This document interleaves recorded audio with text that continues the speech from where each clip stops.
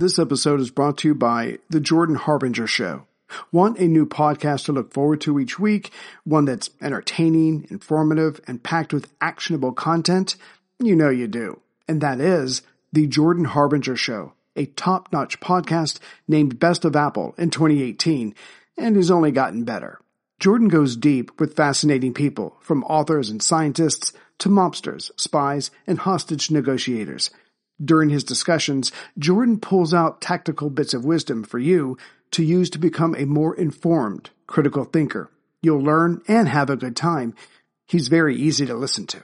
My two recent favorites are episode 972, Mustafa Suleyman, The Coming Wave of Artificial Intelligence, and episode 843, Elie Honig, How the Rich Get Away with Crime. You can't go wrong adding The Jordan Harbinger Show to your rotation. It's incredibly interesting.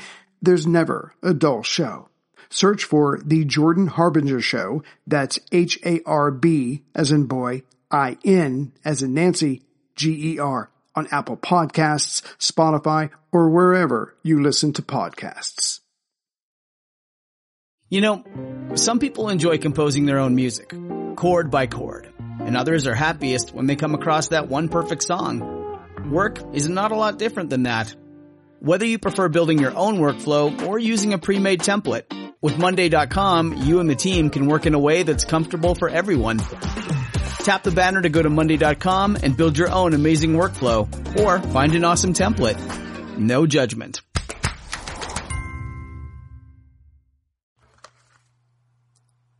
Hello, everyone. Ray here. So for this episode, I need to change things up a bit because I have a special announcement to make at the end. So what I'll do is introduce all my newest members and some other suggestions I have to make. Then we'll do the episode and then my special announcement at the end. I think you'll be very excited about it.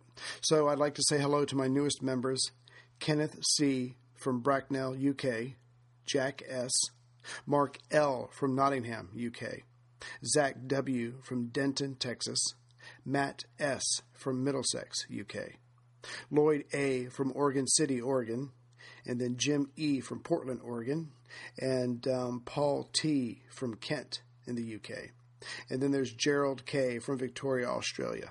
So hello to my new members. Thank you very much for supporting the podcast. I really do appreciate it. And in the last couple of episodes, I made references to Oldham, where Winston has gone for different reasons. But it's in Lancashire, not Lincolnshire. So I apologize for that mistake. I did not mean to offend anybody. And thank you to Gareth C. for pointing that out to me. I think he said he was born there. And lastly, I would like to thank Timothy K. from Pauling, New York, who's ordered some CDs for his father for Christmas. So thank you to everyone. I really do appreciate all the support. And let's get on with the show.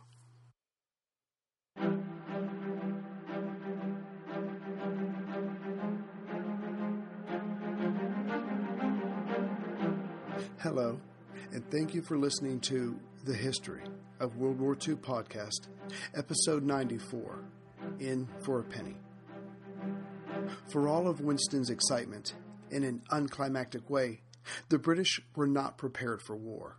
Besides Churchill's exertions, the country had no set plan with goals, timelines, a system for conscription, military objectives, and now that they decided to help the French, no real plan for getting the men across the Channel. And, at the time, Britain was spending less money on the army than they did in 1901. All this has to be compared to the detailed, intricate Schlieffen Plan of Germany that played such a large role in propelling that country into war. No, all Britain had was the War Book of 1911 that was drawn up with resistance by the order of Haldane. Still, it was completely inadequate for what London needed now. And in this current climate of uncertainty, for the leaders as well as the people, madcap rumors flourished everywhere. For example, not true were the 70,000 Russians who had just landed in Scotland en route to France to help the Allies. Not true was the view that every man who spoke a foreign language had to be a spy and therefore shot. That there was a plan to kidnap Clementine Churchill, fly her to Germany, and force her husband the First Lord, to hand over several dreadnoughts for her release. Well, actually, that part was true. 4 men were caught with carrier pigeons arranging the abduction. Luckily for the lady, the panic within Britain was such that these men were seen as suspicious simply because they had bulges in their coats. But Kat was unfazed. She wrote to her busy husband, quote, "If I am kidnapped, I beg of you not to sacrifice the smallest or cheapest submarine, or even the oldest ship. I could not face the subsequent unpopularity, whereas I should be quite a heroine and you a Spartan if I died bravely and unransomed," unquote. Churchill himself was guilty of heightened senses during the first few weeks of war. As he was driving up to the Loch Ewe anchorage of the Grand Fleet, he spotted a large light on the roof of a private house. When he arrived, and Jellicoe told him of a plane seen fly nearby, that was it for the First Lord. Gun in hand, he took some men to the private house, which, turned out, belonged to a retired Tory MP, Sir Arthur Bignold, who told Churchill that he had the light attached to the top of his house to catch the reflection from the eyes of deer tearing up his yard, and each morning he would go out and hunt them, now knowing their location. Winston, in his current state, did not believe this rather curious tale, and had the light removed and taken away. However, it turns out that the story was true, but it shows that side of Winston who looked for danger. One can only imagine that any other minister would have had subordinates sent around to investigate. Not Winston. At age 39, he was still willing to stick himself into the thick of it, as we will see. Besides his penchant for danger, other ministers and underlings had to get accustomed to Winston's schedule that would become famous during the next war. He would work until 2 a.m. and then rise at 8 a.m., but not getting out of bed. There he stayed, worked on correspondence, papers all around him, his stenographer seated at the foot of his bed, and, my favorite part, a giant Corona clenched between his teeth. Then he would nap for a bit, and only then rise from bed and officially start his day. As we ended with last time, Winston was having fun, but the enormous burden was felt keenly. Simply, he believed he was up to the task, and the tasks of anyone who wanted to wriggle out of their responsibilities. Soon Churchill was in his own universe, and really his own universe, with at least 20 planets, or in this case, major admiralty projects revolving around him simultaneously. Of course, one of the largest duties was to protect the 70,000 British Expeditionary Force soldiers under Field Marshal Sir John French, and they were certainly safe from the sea. British warships patrolled from Scotland and Norway. Mines had been released on both sides of the Straits of Dover. No, danger to these men could only come from the south. And Winston, like Napoleon, believed in luck. And some came his way in the form of a dead German signalman who was washed up on the beaches of Blighty, who had on his person a cipher book. Soon the Admiralty was tracking German ship movements more accurately than before. But as vast as the ocean is, it simply wasn't enough to satisfy Churchill. He soon had land and air forces under his command. His seaplanes hunted for German U-boats. His former flight instructors, now under his command, had established an air base at Dunkirk on August 27th. The air defense of Britain also came under his command, as he was asked to take this over by the new Minister of War, Kitchener. He had been promoted effective August 5th. K of K, as he was called, and Winston would become close in a very short period of time.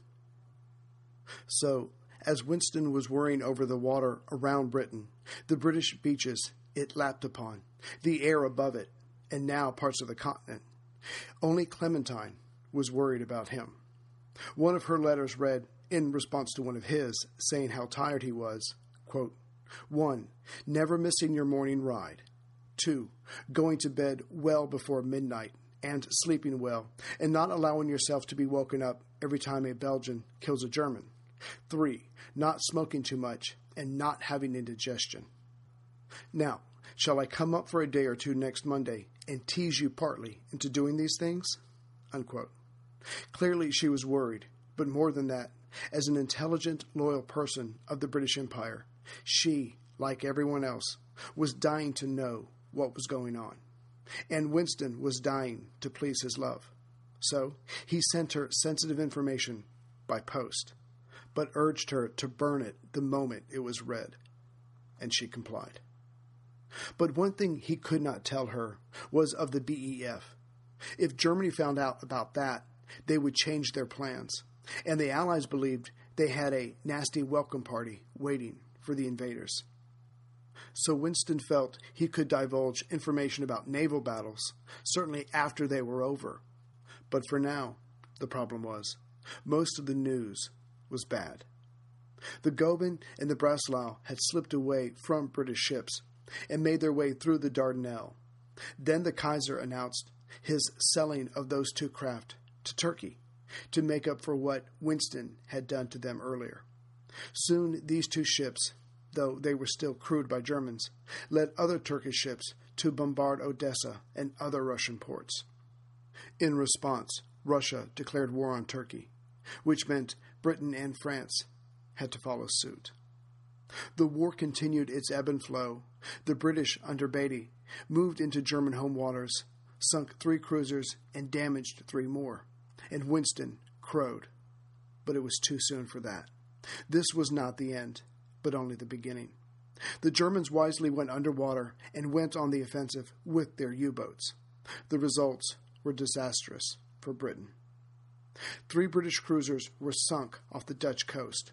Then German U-boats navigated into Loch Ewe and sank the Hawk. Then the dreadnought Audacious. This was followed up by the sinking of the Formidable.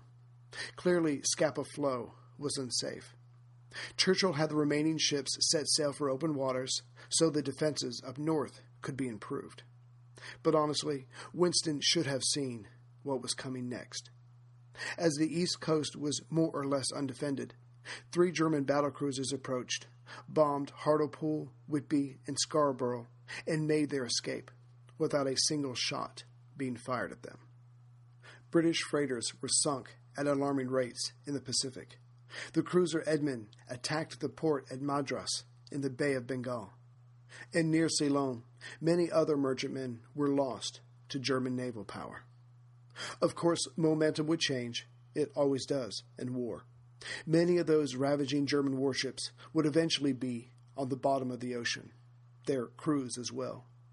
But as for the outbreak of the war, the Royal Navy's losses stunned the country. The British people, deservedly proud of their senior military branch, could not comprehend the losses to the Germans, and most turned their gaze and blame to Winston. Suddenly, his profile, which stood out most of Asquith's ministers, was now a liability. The people, papers, and MPs were lined up against him. "What's the Navy doing?" heckled civilians in the street and in the House. Winston, of course, could not answer that question.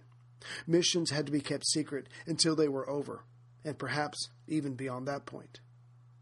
But an answer was wanted. As William Manchester wrote, quote, "It was scapegoating time again," unquote. And in some ways, the target, or victim, had already been chosen. Prince Louis, the first Sea Lord, may have been an able officer, but that did not change the fact that he was an able German officer. And soon, Louis Alexander of Battenberg was removed.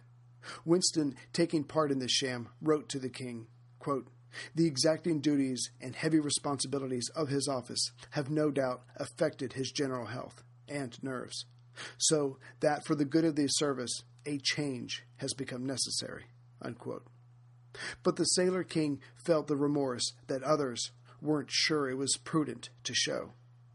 Louis then took the king's suggestion to change his last name to Mountbatten. Dicky Mountbatten, Prince Louis's surviving son, would restore the family's honor in time. Now, a replacement was needed, someone who could lift up the people's courage, their belief in the Royal Navy. For Winston, that was Lord Fisher. But the man, though impressive for his age, was now 74. Still, Asquith gave his consent. Elated, Winston then moved to the next barrier, the king. But Violet Asquith, who seemed to be everywhere, or at least where it mattered, told Winston, in reference to Fisher, quote, "No one knows his weather better than you do, and you are no doubt prepared for squalls ahead," unquote. To Winston replied, quote, "I know him, and I know that I can manage him," unquote. Problem was, Fisher felt the same way about the younger First Lord. When Winston was summoned to Buckingham Palace, King George had to admit to his great surprise at the suggestion of Fisher. He listed his royal grievances against the elder seamen and ended with, he wanted to know what Asquith thought. The Prime Minister would reply with some very unpleasant remarks about Fisher's appearance, but in the end said he supported the decision. The king had done all he could. The appointment was signed, and Fisher was brought into the king's presence. But, having been coached by Winston, the new First Sea Lord impressed the sovereign with his energy and enthusiasm. Churchill and Fisher got on well at first, but really both had enormous egos and wanted to run the show. At the beginning, at least, their fervor was satisfied by directing action towards their German enemy. After Winston let Fisher in on a little secret, the new First Sea Lord wrote to a friend, quote, "The king said to Winston, I suppose dissuading, that the job would kill me. Winston was perfectly lovely in his instant reply. Sir, I cannot imagine a more glorious death. Wasn't that delicious?" Unquote. But King George V had been right in his concern of Fisher, the mad genius who had brought the Royal Navy into the modern age, while ruffling, if not right out ripping, feathers along the way, was losing his own war with time. Fisher brought to his superior a plan to force their way into the Baltic Sea, cut Germany from its Scandinavian supplies, and lay the groundwork for a Russian invasion of Berlin. Winston loved its grandiose goals and scope, but when Churchill brought up questions, finding a few flaws with the plan, Fisher was vague or evasive. Also, as abrasive as he was on paper, the admiral was extremely conservative in action. To Winston, it seemed that Fisher did not want to take any action that might lose him ships, because, to him, their job was to keep open lines of communication, cut off the enemy's ability to communicate or resupply, all the while letting the army win the war and suffer the consequences of fighting. But Churchill firmly believed that, quote, "It is not right to condemn operations of war simply because they involve risk and uncertainty," unquote. But what was certain was that Winston was trapped with the aging Fisher, and it was within a cage of his own making.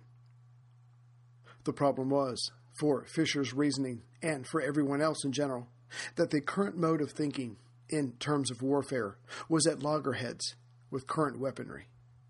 General Ferdinand Foch said, when the French were making their war plans, their latest plan, 17, finished in 1906, quote, "There is only one way to defend ourselves, to attack as soon as we are ready," unquote. French field regulations started off with the following, quote, "The French army henceforth admits no law but the offensive. The offensive alone leads to positive results," unquote. As for the Germans, the aggressors in the war, their role demanded that they take the offensive. Their plan, the Schlieffen Plan, which correctly guessed the French Plan No. 17, called for luring the French to the German left at Lorraine and then to advance on the German right with 1,000,000 men. The arc would swing wide, brush the coast, having gone through Belgium, and come up behind the advancing French offensive, and on Paris. But the French advance would be trapped. A short, successful war. The French believed the same of their plan, a direct push into the heart of Germany, forcing them to fall back to protect Berlin. But the problem was, again, modern weaponry. The impressive artillery and machine guns were not mounted on protective wheeled platforms, ready to move forward. These items were meant to be lined up and fired while stationary. So the men themselves would have to move forward. Their stationary weapons would assist them all they could, but nothing would be stopping enemy artillery and machine gun platforms from firing directly into the surging men. It was a recipe for a human tragedy that would be played over and over for years. But it would be unwise to start a World War I podcast in the middle of a Churchill podcast when it's supposed to be a World War II podcast. The gist of all this was that the British would lose 15,000 soldiers, dead or wounded, in only 5 days. And that was nothing compared to French losses. In time, the BEF would be pushed back, along with the French, 157 miles, and find themselves just outside Paris. Soon word got back to British reporters who put out what they knew about casualties. Kitchener was devastated and couldn't hide it. But Winston's Tory friend, F.E. Smith, believed young British men would respond to the tragedy by signing up to help their troubled brothers in arms. He was right, but it was just more meat for the grinder. The Schlieffen plan had almost worked, until it didn't. Still, the Germans had swung wide right, come down on the French, but then were stalemated. Instead of moving forward, both sides then moved sideways and dug trenches. In time, there would be a race to the coast that no one would win. But for now, the Germans controlled northern France, though the Belgians were still in the fight. France's Plan 17 was equally ruined. It was now a time of improvisation, or simply just beating one's head against the enemy's bulwark. Hey everyone, Ray here. I've been using Yahoo Finance, our sponsor today. And like many of you, I think about my golden years, and I hope they're golden. I have a Roth IRA with Fidelity and another with Merrill, and I have consolidated them into one hub with Yahoo Finance. There, I have access to expert analysis to help me stay atop this ever-changing world. And with Yahoo Finance at my fingertips, I can focus on my goals of paying off my house and getting ready for, me time. And since Yahoo Finance has been around for more than 25 years, they know what they're doing. It's the #1 finance destination with their independent research, customizable charts, and so much more. With a community of over 90 million users each month, their real strength is helping you on your way to financial success. So, for comprehensive financial news and analysis, visit the brand behind every great investor, yahoofinance.com, the #1 financial destination, yahoofinance.com. That's yahoofinance.com. The brave stance of Belgium was shocking to the Germans, glorious to the Allies, but was also doomed. Numbers, after all, do tell. So when Liège fell, Namur, to its west, was defenseless. Seeing this, on August 18th, King Albert had his 5 divisions pull back from Brussels and the River Get and reposition themselves at the port of Antwerp. General Kloop was forced to inform the Kaiser that the Belgians had, quote, managed to escape our grasp, unquote, which forced him to leave 50,000 men there who may have made a difference at the Marne. Those 60,000 German troops were to invest Antwerp. Zeppelins were sent over to bomb the port city, but the damage there was negligible. That was about to change. Kaiser Wilhelm wanted the gateway to the sea and would have it at any cost. His words. So, during the final week of September, 420mm Krupp howitzers were hitting Antwerp's outer siege works with 2,000-pound shells. And, as there was no way to defend against this, it was assumed Antwerp would fall. But how important was it to deny the Germans this access point to the sea? Fisher, a few years ago, said it was imperative, but now the British cabinet wasn't so sure, or rather, didn't know if it was important or not. As for Winston, he had not quite yet made that leap of wisdom, but knew enough to hold it if his enemy, the Kaiser, wanted it.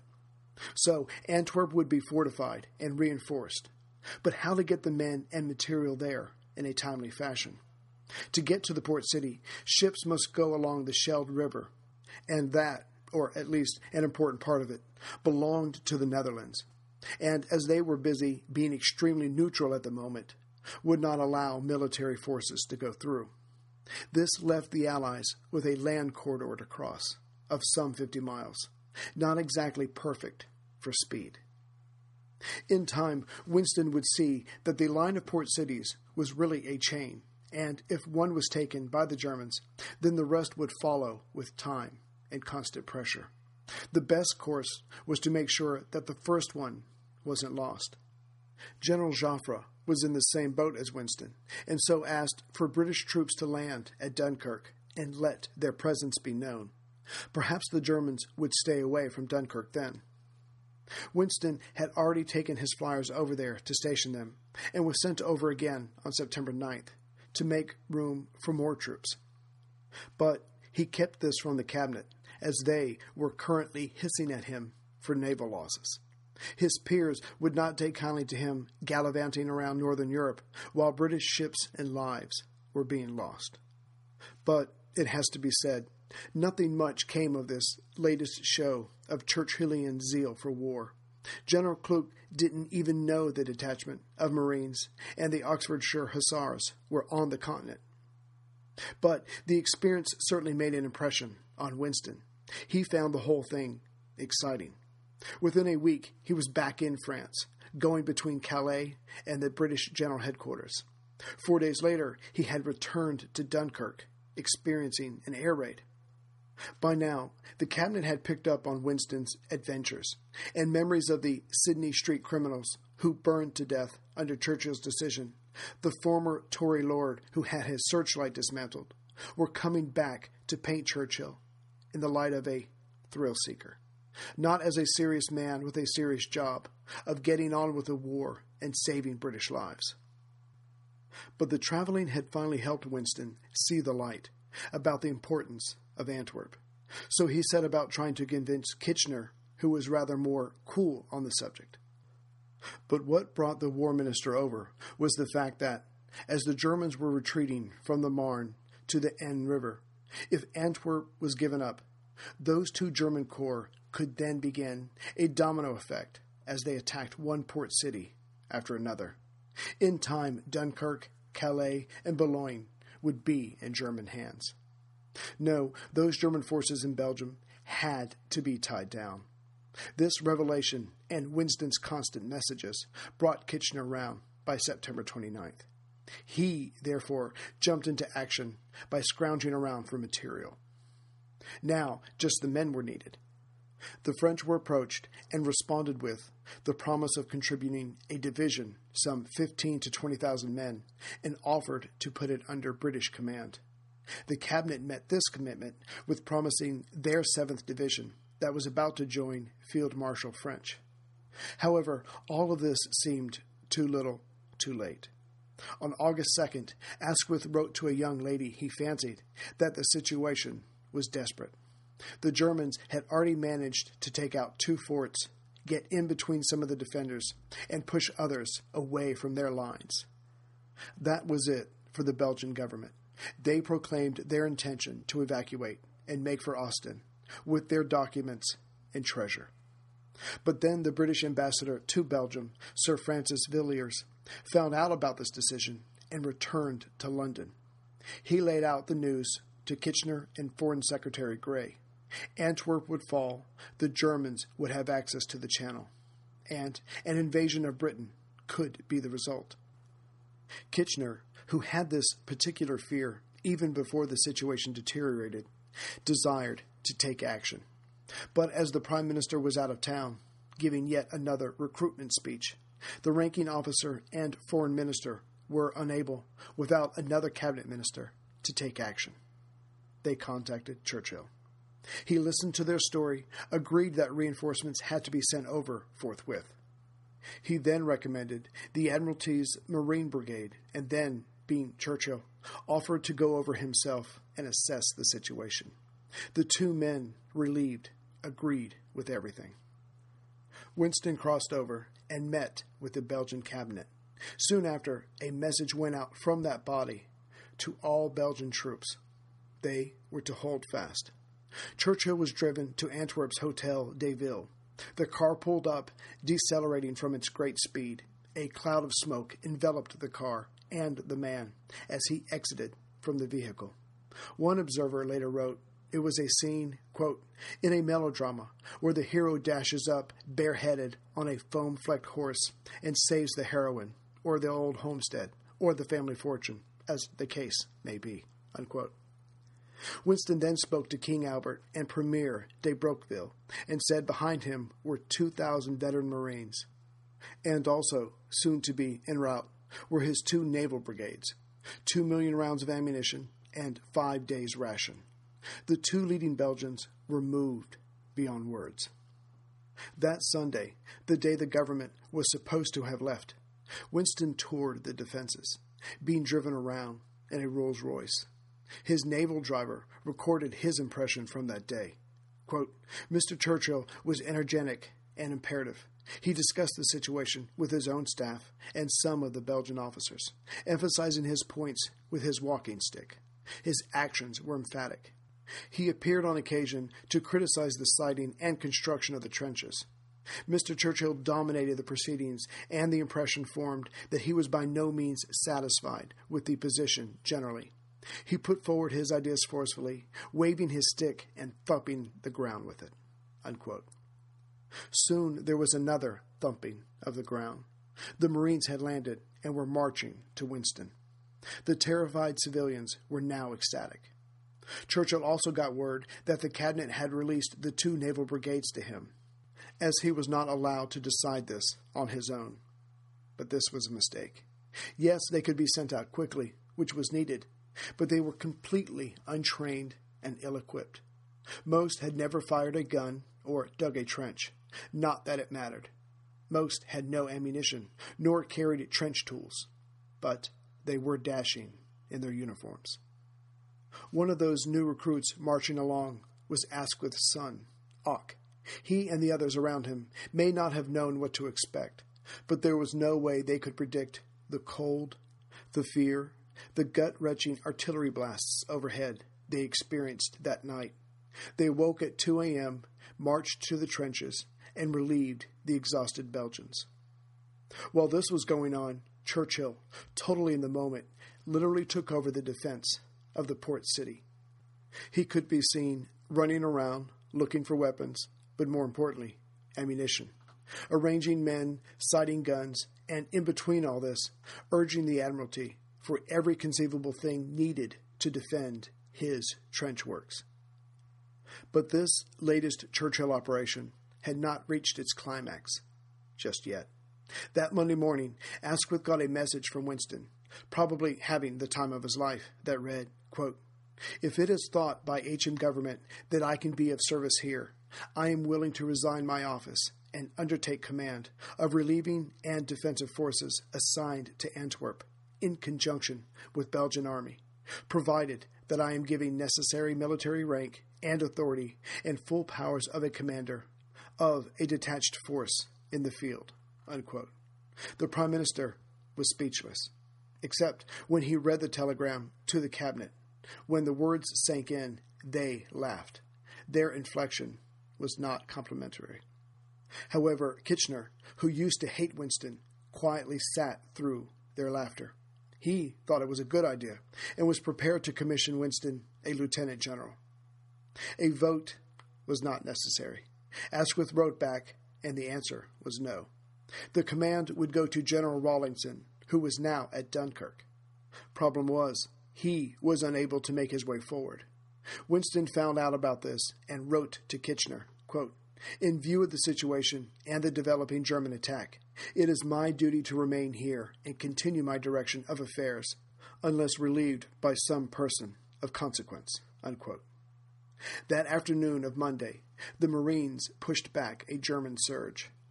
That evening, Winston went among them, congratulating the now tired and dirty men. He told Kitchener they were cheerful. But one has to wonder if Winston, happy in his element as leader, wasn't projecting his emotions onto those in the dirt. But they were certainly holding up.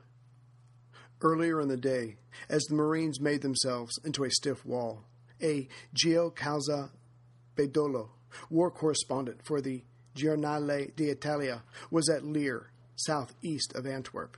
He caught sight of Winston during the clash of men and artillery. Quote, he was still young and was enveloped in a cloak, and on his head wore a yachtsman cap. He was tranquility, smoking a large cigar and looking at the progress of the battle under a rain of shrapnel, which I can only call fearful. It was Mr. Churchill, who had come to view the situation himself. He smiled and looked quite satisfied. Unquote. The Belgian soldiers and Royal Marines had done good work that day, but were now exhausted. The only reserves Winston had were the green 6,000 men of the naval brigades, and he knew better than to put them into the line. So he kept them back and hoped the veterans would be allowed to rest. But they did more than that. Perhaps catching some of the vigor emanating from Winston, the Belgians actually went on the offensive Tuesday morning of October the 6th. They were beaten back, of course. They had the same problem any offensive force had during this time of warfare, but they were showing their mettle. The Belgians filed back into the trench works. The overall situation was still shaky, but word had reached Winston that Rawlinson would soon be there. In fact, the new commander arrived at 5 that afternoon, but alone. His 40,000 men were still on the water. The recently jubilant Belgians gave into despair on seeing the lone British officer. Antwerp would be evacuated. Winston agreed that his forces would hold the line, giving the Belgians as much time as they could before following hard upon their rear. When Churchill reached Dover late Tuesday night, he discovered many things. First of all, his men, including the inexperienced naval troops, were fighting in the front line, trying to hold back the Germans as the Belgians retreated. Rawlinson had retraced his steps and set up his headquarters at Bruges, closer to the coast. And lastly, that Clementine had given birth to a daughter named Sarah. Churchill rested as much as his tortured mind and soul would let him, and then reported to the cabinet Thursday morning. Asquith thought him brave and remarked that Winston was certainly, quote, one of the people one would choose to go tiger hunting with, unquote. But in this case, the German tiger got close enough to pounce. At the last moment, the French decided not to send those promised troops. The Marine Brigade commander decided, based on this news, to leave the trenches. That Saturday, the Belgians surrendered, while the British troops recrossed the land bridge, making their way to the coast. This report, when it was told to Winston, shattered him. But this wound to his soul was only a precursor to what was coming to his pride. The Morning Post wrote that Antwerp was, quote, a costly blunder for which Mr. W. Churchill must be held responsible. We suggest to Mr. Churchill's colleagues that they should quite firmly and definitely tell the First Lord that on no account are the military and naval operations to be conducted or directed by him, unquote. The Times and the Daily Mail went one step further for their readers. They reprinted the Post's article and then gave their own slamming to the Antwerp fiasco. Other men that mattered, whispered to each other that Winston was clearly unbalanced, maybe like his father, and no one came to his defense, not even Churchill himself. But there was a reason for this. As the military branches were dealing with the repercussions of Antwerp, Churchill could not make any public statements. That would only help the enemy. Besides, no one would have believed the truth anyway. They simply weren't in the mood to. The truth went something like this. Yes, Winston should not have brought the 2 inexperienced naval brigades, but he shouldn't have been allowed to by the cabinet. And besides, he had the permission of Asquith all along. Churchill was unable to stop the French from not sending their forces into the fray, nor making the Netherlands agree to let the Allies navigate their river.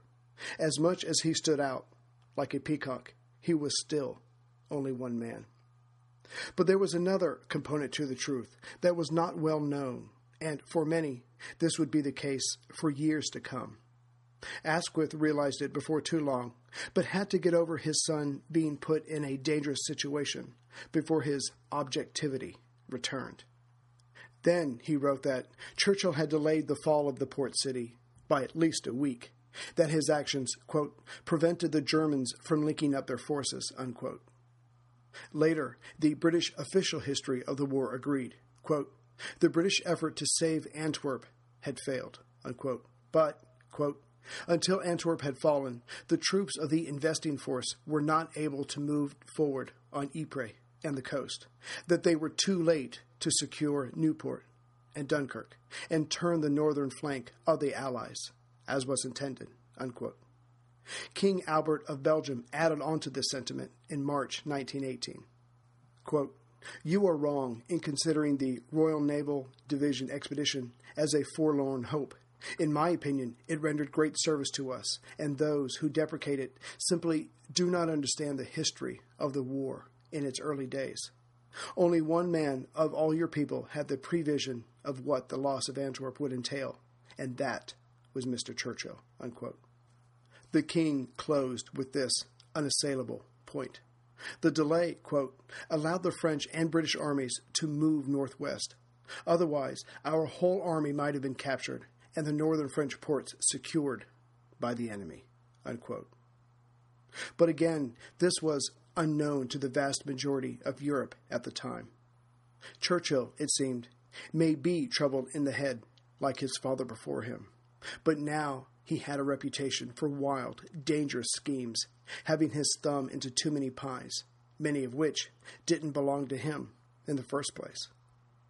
For now, Winston had to take it, to make do with his stock sinking to a new low. Of course, he did walk away with one piece of wisdom. Quote, those who are charged with the direction of supreme affairs must sit on the mountaintops of control. They must never descend into the valleys of direct physical or personal action, unquote. Of course, this wisdom wasn't taken to heart by the First Lord. Not yet. Winston was still too young for that. If anything, his appetite had been whetted, and he lusted for more. More combat, more challenges, more covering up his cowardice by heading into the fray, more glory.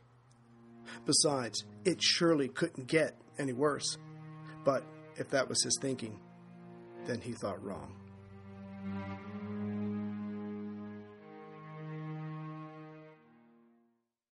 Greetings, everyone, from Central Virginia. So I just wanted to take a couple moments and bring you up on the tour because there have been some major changes.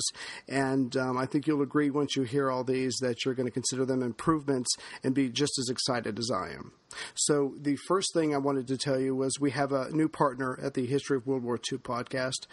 We are partnering up with Geek Nation Tours, and with us today is the man himself, the head geek, Terrace Cassidy. So, Terrace, thank you very much for being with us today. My pleasure. Thank you very much for having me. Yeah, so we've talked a couple times. Paul Finch got us together, and we've really worked things out, and I'm just really excited about this. So what Terrace and I are going to do, even though the details are still being worked out, obviously, we're just going to tell you what we do know and then go from there and just give you all the information that we have so far. So first of all, I'm excited about this. Terrace is going to go with us when we go on the tour. He goes on all his tours, and he really gets involved with it. So that should be a lot of fun. So you'll have two guides for the price of one. And so I think I've already challenged him already to read up on World War II. So for the entire tour, we can try to trivia each other the entire time we're going around to see the sites. So are you up for that? Yeah, by all means. I believe that you may win it. Are we going to play for beers, or what are we going to play for? Well, I have a very low tolerance, so if we do, you'll probably win in the end, but I'll start out strong. But that's fine. That's fine. Great. Okay, cool. Perfect. I think it's really great that you go and that you try to make it a very personal, very emotional experience for the person, so they can really be submerged into to the subject or the tour. That was one of the things that drew me to you, and I was just really impressed by that. Thank you. Yeah, that's what we really try to do. As a matter of fact, this last summer we came back from our Gettysburg trip. Of course, this was the 150th anniversary of that battle, and Right. it was tremendous. We went to Antietam, Manassas, and Gettysburg, and as you know, it can be a very emotional place. And I'll try to make sure that everybody gets a lot of details, facts, and figures about the whole thing, and maybe a few different perspectives on the battlefield that we're visiting, and of course. An emotional tie, because it's hard not to do that, actually, when we're talking about such a great and interesting subject.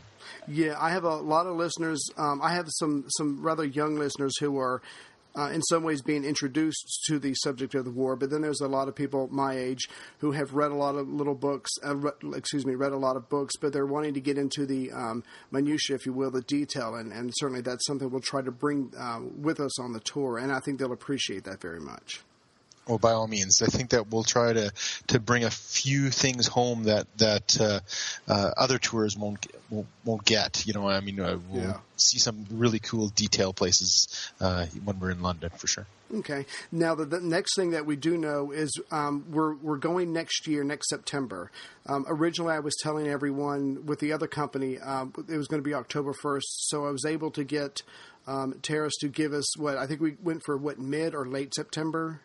Yeah, I think we're going to try to leave the 8th and have it done by the 18th, somewhere around there. Okay. We're not sure exactly how long we're going to do it for yet, because the tour is just being built. But consider it probably between 7 and 10 days. I do have to be done because I'm headed off to our miniatures in the UK tour, Scotland, so right after this one. So it'll be back to back for me. Cool. So for those of you who wanted to go, who were looking at October 1st, if you could manage that time in September, I think everything will work out just fine. The other thing I wanted to share with everybody is, and this was very important to me, and Terrace was really gracious in doing this, is that we still are going to have a discount for the members of the History of World War II podcast. So again, the details are being worked out, but we'll certainly take care of you because that's what's fair. And I just want to give you as much value for your dollar as I possibly can. By all means. I mean, that's great for everybody. Everybody wins, that kind of thing. Mm-hmm. It's good for you guys to have the elite members of your podcast and listeners, and we want to make sure everybody's happy in that capacity too. Excellent. And now here's one of the bigger changes, and this is the part that I'm really excited about, which is why I kind of moved towards your company.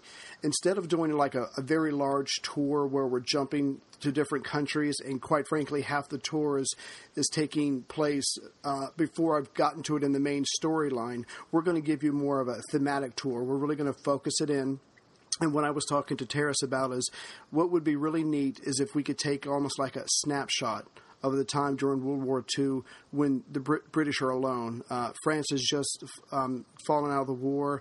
There's no fighting really yet in North Africa. The Greeks haven't started roughing up the Italians. It's just like there's a moment in time that we want to freeze where the British were facing the might of the Third Reich on their own. And so we want to cover as many different sites to show you that and to try to give you a sense of what it felt like for those people in that very frightful time. Yeah, exactly, and I think that'll be the central theme now. I think that Britain alone is going to be the central theme of the tour itself. Yeah. I think that really gives us a lot to look for in the future too. What else we can do with other tours that we might end up in the future. But that's great that we have a theme, and I will definitely try to keep that theme and make sure everybody has more detail.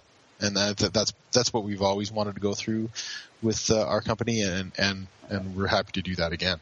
Excellent. And the one thing that I was able to ask Terrace about, and he said yes, was that we're definitely going to go to Churchill's birthplace because I'm in the middle of this very long side show of a biography of him. And so just to include that and to go see the palace that he was born in, I'm just really looking forward to that and the grounds and stuff like that. I've heard wonderful things about it. So whatever we do as far as the Battle of Britain, Bletchley Park, we'll certainly be adding lemon, and we're just going to have a lot of fun with this.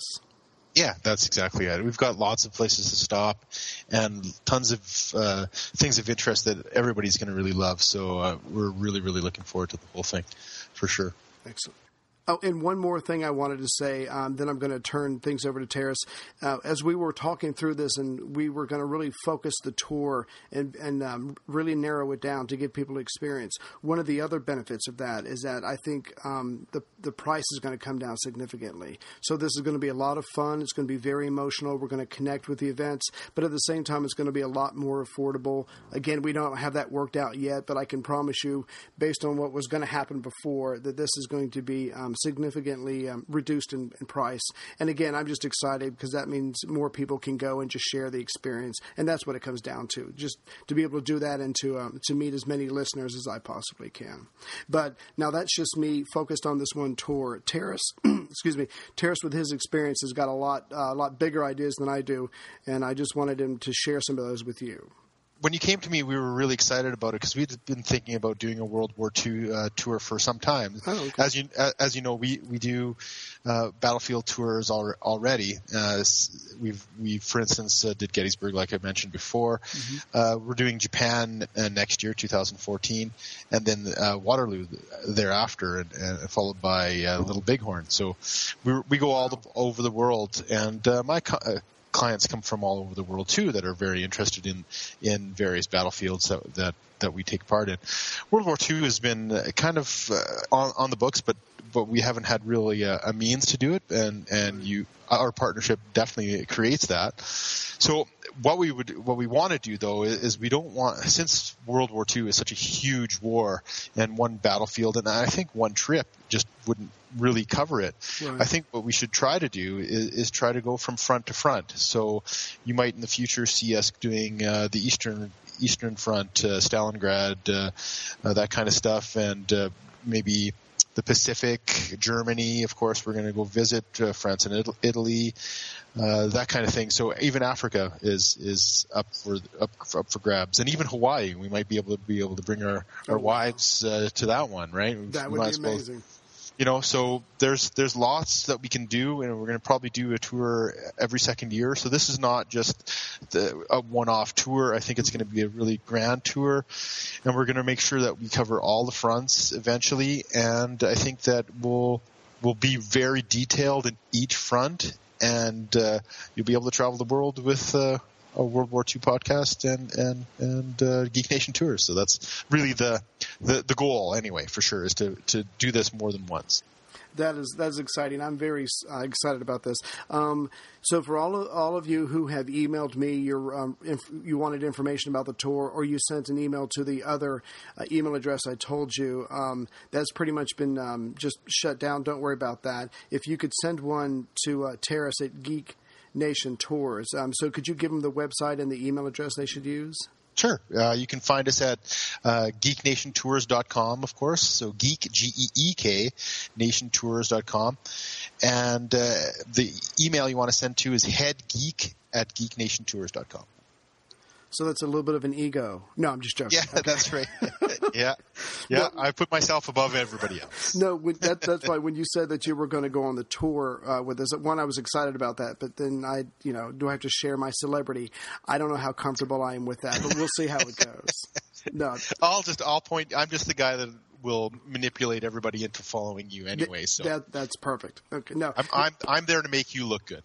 Oh, well, I need more people like that. Okay, good. So again, I'm glad we found each other. I think this is going to be great. It's going to be a success. And we have another wager. We talked a lot the other day. We have another wager going on about who's going to sign up more people. Is it going to be History of World War II podcast people, or is it going to be people who've been on trips with you and know what you provide or have heard good things? And so that'll be just another wager bet competition that will there's going to be a lot of testosterone on this trip, but I think it's going to be a lot of fun. And again, for anybody who can, just send Terrace an email, and as soon as we know stuff, he'll put it on his website.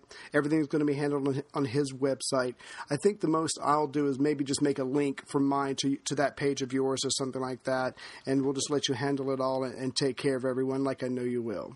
Yep, by all means. As a matter of fact, there's not much details. We have an upcoming tours section to our site, and it's already posted. Actually, I put it up there already.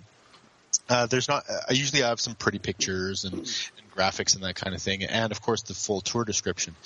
You won't see any tour description, and you'll just see our geek smiley on there right now. And basically, that means that the tour is ready for pre-registration. So what that can do is you can go and register for it right now. Of course, no money down, just to secure your spot. And what I do is, as soon as we get the tour description down, as soon as we get the pricing down, I email you, and then you can decide to go forward or not. So you can kind of pre-grab a spot prior to even worrying about paying or anything like that. And just so you know, all my tours are I want to make sure that everybody's very personal on my tour. I want everybody to have really personal relationship with myself and any guest guides that I have, yourself included, and to make friends from all around the world, because my tours are all about bringing people together that have a common interest. Right. And so what I do is I really make sure that everybody has a chance to grab a spot. So we only have 35 spots, however. So right. that's why we try to make it more personal, is because we have a lot of tours are 60, 70 people, that kind of thing, and I think that's just way too big for this kind of tour. So so that's what we're going to be. So yes, even now you can go and pre-register. Somebody can pre-register right now. So it's waiting for you. And as we move forward, there'll be more and more information on that particular site, that particular part of my site, and pictures of where we're going and what we're doing, and a full description. And if you want to see what it's going to look like, just hit my Waterloo trip or my Japan trip, and you'll kind of get a better feel of what that tour description will actually look like within the next couple months. I hope to have it priced and completed by the end of January. We were hoping to get it done by December, but of course the Christmas season is coming, so whether or not that is going to be possible. Right. Well, if you just give up sleep, I don't see why. No, I'm just that's right. Well, I'm easy. I can do that. It's just that everybody else won't do that. You see, that's the problem. Gotcha. You're here. I understand. There was something you made me think of something. There's a very famous, I can't remember if it's a photo or a cartoon. It's a man standing on a London rooftop, and he's kind of shaking his fist or staring up at the sky, and it says, the caption is "Very well alone." I'll see if I can find that and send that to you. That's right. Yeah, so I've seen that. You know, I'm sure a lot of people have seen it, but I'll send it to you. I think that would be pretty cool. That would be awesome. Maybe I'll put that. I'll put that up on the site. That'll be perfect. Yeah. So Terrace, thank you very much. I really do appreciate the partnership. I think this is going to be very exciting. We'll see how it goes and see how many tours we can do. But I would love to go to Russia, to Africa, and to all those other places that I'm only reading about and you can only see pictures. But that would be just so exciting. So I'm very thankful, and I think this is going to be a lot of fun. It sure is. I'm very excited too. Thank you for contacting me, and I'm more than happy to hop on board. Okay. We were going to mention a contest too, though. Oh, that's right. Yes. So thank you. See, that you're the professional. I'm just a guy who reads a bunch of books. Okay, so we thought it would be really neat. We thought it'd be really neat if everybody wanted to. For those of you who are thinking about going, if you can send Terrace an email and you can tell us of a place specifically that you think would be a good place to visit or to see on the Battle of Britain or the Britain Alone tour, however we're going to call it. And if we end up using your idea and making that part of the tour, you'll get a free membership from me for a year for the podcast. So send those ideas. I'm sure there's lots of them. Send them to Terrace, to his email address. He'll let me know, and then I'll set you up with the membership. So again, just another way to thank people to be a part of this joyous thing that's going to happen next year, and we'll just all have fun with it. Sure. That's awesome. Very good. Okay, so Terrace will give me information. I'll keep informing to the listeners, and once we have everything done, we can get Terrace back on here and just give you the works, and we'll tell you everything we're going to do. So Terrace, thank you very much. I really do appreciate it again. Thank you. It was a pleasure. All right. Take care, everybody, and I'll see you as soon as I can with episode 95.